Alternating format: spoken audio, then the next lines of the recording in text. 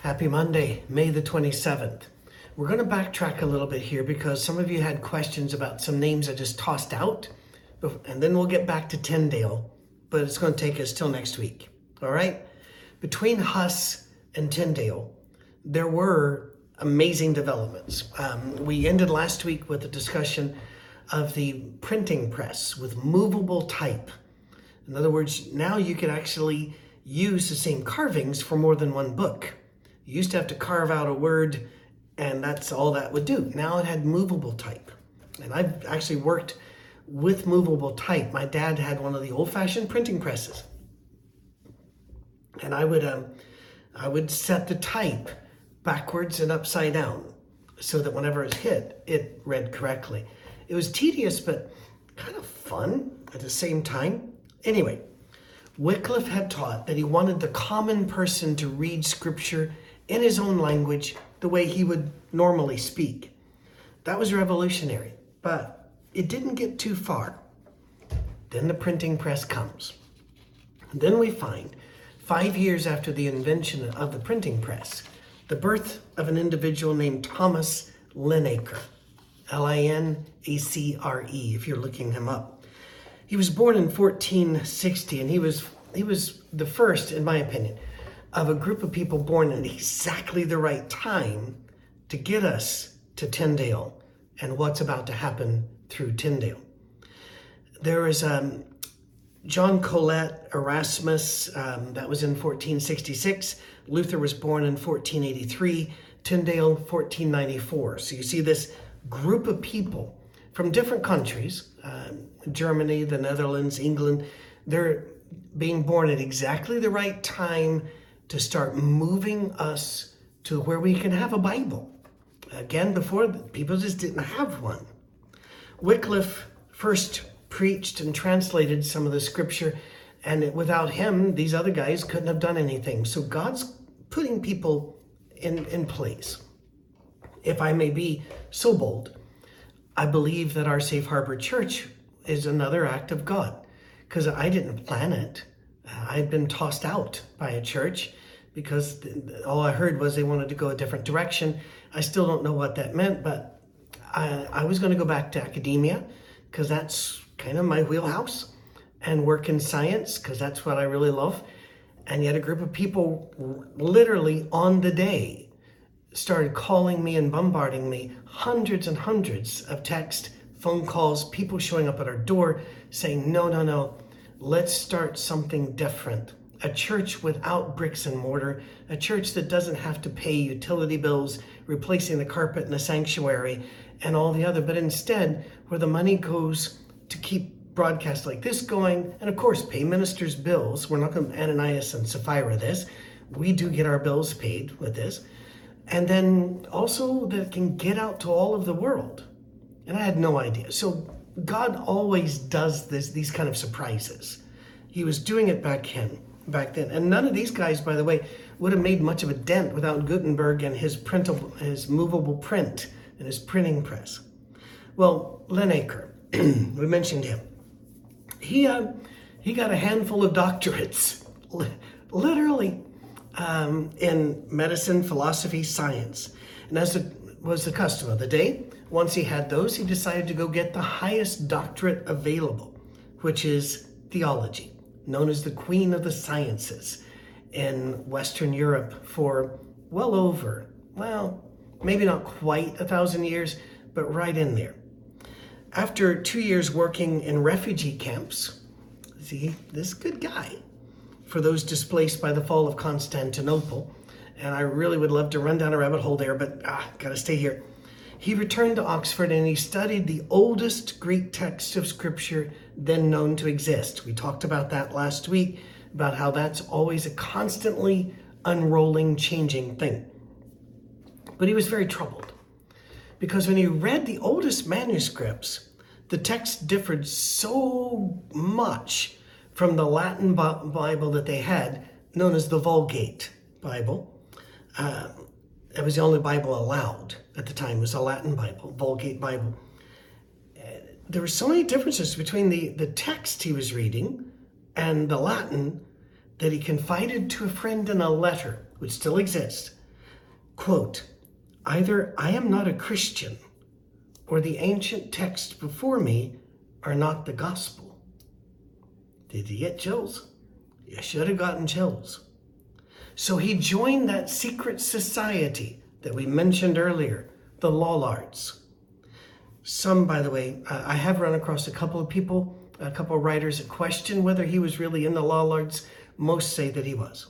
This secret society was formed for the exact purpose of getting out from under the yoke of Rome, especially secular life.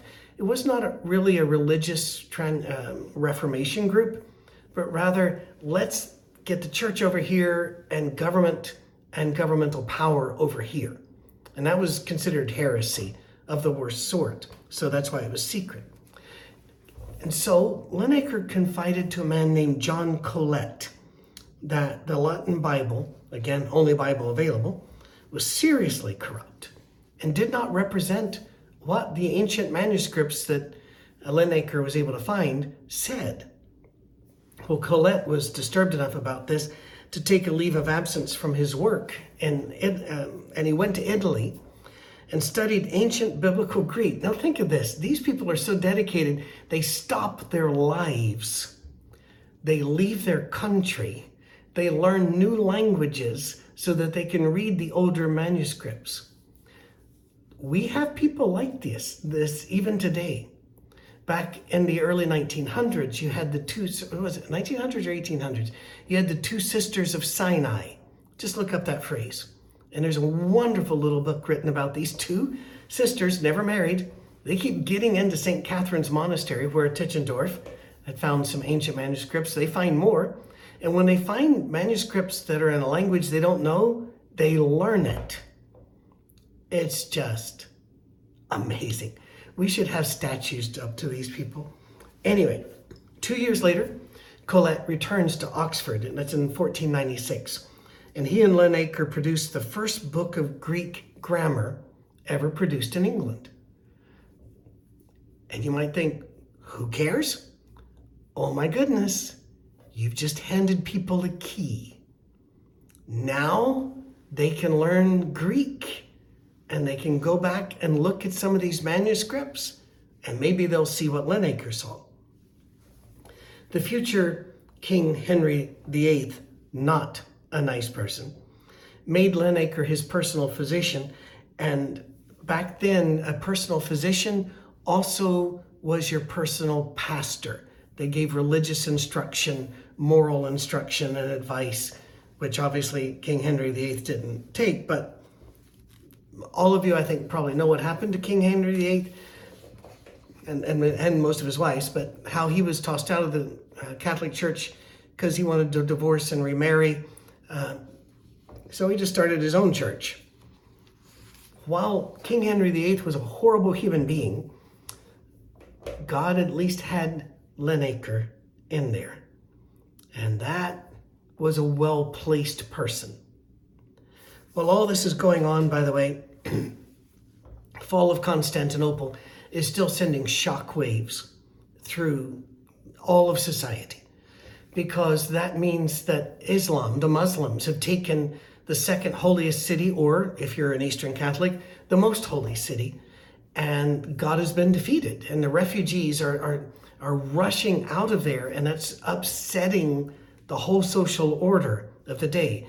You had lords, you had serfs, you had rules in society and class, and all of a sudden, your brothers and sisters in Christ are just flooding in from Turkey, Armenia, from everywhere east, getting into Europe. That,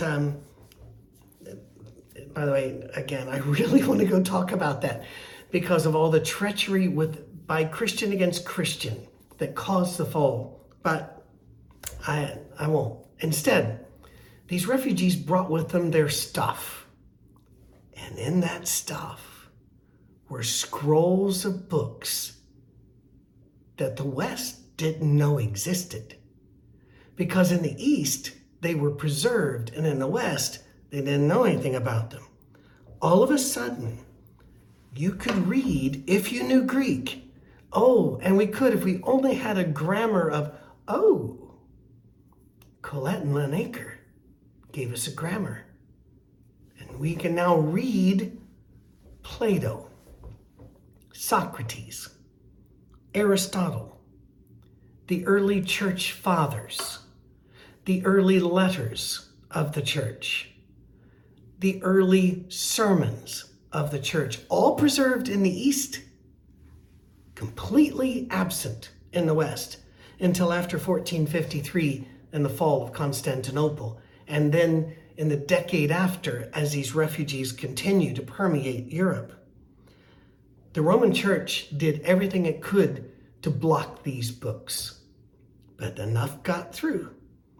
And John Colet was so taken by these books, but also by these older manuscripts in Greek of the Bible, or Bible books, that nobody had access to. Nobody had access to this. And now we've got older, we can see at least 1,000 years before the Vulgate and say, wait a minute, the Vulgate is not a Bible translation if you want to talk about any accuracy whatsoever. So, John Colet was so taken that he did the unthinkable. He let his enthusiasm get away from himself, and he stood up and preached the words of Scripture without explaining them away. He read at St. Paul's Cathedral in London the words of St. Paul to his congregation. And he came back week after week and just read them the Scripture in their language. The common people, for the first time, were hearing Scripture in their language. And again, yes, Wycliffe had sent out some little streams, but this was very different. This was at St. Paul's Cathedral in London. And then he said he did not believe that anything said, any proclamation from Rome, had more authority than the words of Paul himself. And to say that in public was jaw-droppingly brave. You might say even foolish. Little side note, and we're coming right back. Rome used Scripture when it wanted to. And again, today, you go into a Catholic church, Scripture's all over everywhere. So please, we're talking history, we're not talking today. When Rome used Scripture, they tended to treat it as allegorical, not literal. And in fact, there was a bishop from North Africa called Origen, who was the first to write about Scripture this way extensively. And again, I'm oversimplifying things, but he turned everything in Scripture into symbolism and metaphor. Instead of the story of Noah and the ark, no, it's not about Noah, it's not about an ark. You have to get mystical languages and messages from which animals were gathered first and the sacred dimensions of the ark, and then take that number and apply it to it. It was just... Well, John Colet completely rejected that. He preached the words of Paul and said Paul meant what he said. It's not an allegory, it's not a metaphor. And at these words, here we go. You had to go there, John. He said, these words of Paul are superior to any words that come from the Pope in Rome. How do you get away with that? Well, English society at this time had its own quirks that people don't quite understand today. Going to London, for example, is not the same as going to the city of London. That's a separate area within the boundaries of London. I think people in New York could understand some of this better because they have boroughs there. And those boroughs are things of pride and distinction, and don't you dare confuse them. Well, John Colet, his father was the mayor of London, which meant that his dad was in charge of what gates were opened, what gates were not. Literal gates blocking your traffic, street traffic, pedestrian, carts, anything. And he would have men at every gate. This was very, very common. The common people, by the way, weren't allowed to travel places unless they have a letter to get through each gate. It's a different world. So the Inquisition did reach out and threaten John Colet, but they couldn't reach him. Rome knew that England was ripe to rebel against Rome, and they didn't want to push too hard. Besides, the Lord Mayor of London, those men at the gates, they were well trained, they were armed, he had some power. At Oxford, Colet taught the work of Linacre, but he taught the young men there. Women were not allowed at Oxford for a long time after this, which is tragic and awful and all that. I'm so glad that we're making progress. Much more to go. Colet taught his students how to read Greek and then translated it into English, and he even publicly said that the Vulgate Bible was an awful Bible and not a translation of Scripture. So he was breaking the law on many, many points. His students loved him, the faculty didn't. That's when they sent him back to preach at St. Paul's Cathedral because they thought nobody would hear him there. At St. Paul's at that time, less than 200 people would come to church on a Sunday. When they sent John Colet, thousands came every week. Listening and reacting was a young man named Erasmus. Remember him? Erasmus decided, we just really need a new Greek New Testament so all scholars can see for themselves how awful the Vulgate is. We just need to pour some sunshine on this. So, by the way, he got death threats immediately. He was expelled from his teaching job at Oxford. He was told the government was coming to arrest him, so he fled England, never to return. He found refuge in Switzerland, and there he published his Greek New Testament that had the Latin text side by side with the Greek text, and the ancient text, rather. And by the way, there's a lesser-known story here about Cardinal Ximenes of Toledo, Spain, not Toledo, Ohio. He published a complete Bible that had both Testaments in Greek, a Hebrew version of the Old Testament. He also did that one, and he also did a Latin translation of the Old Testament. For some reason, it's almost impossible to get much information about him. But Erasmus's story is better known. So I just need to give you the fact that there was a cardinal in the Catholic Church that did a massive amount of work, and we just don't have much history on him. But he was obviously a brave and incredibly intelligent fellow. Well, Erasmus didn't just put out Scripture and the side by side. He actually put in the notes all of the errors in the Latin text and the false doctrines that sprang from the errors that were in the Latin text. And he said, quote, "I utterly dissent from those who are unwilling that the sacred scriptures should be read by the unlearned, translated into their own language. I wish that even the weakest woman should read the Gospels, should read the epistles of St. Paul. I long that the husbandman," that's a common working man, "the husbandman should sing some portion of them to himself as he follows the plow." Wow. Well, England wouldn't allow the book to be imported into that country.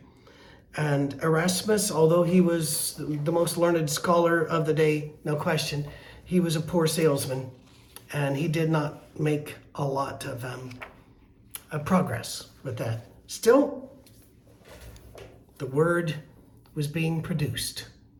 The Bible was rolling out to us.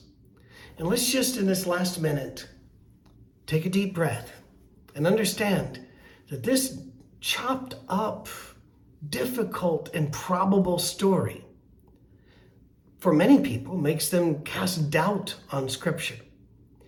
Well, I think that we need to acknowledge how we got our Bibles, and we need to acknowledge the human element in their writing, in their preservation, and in their translation.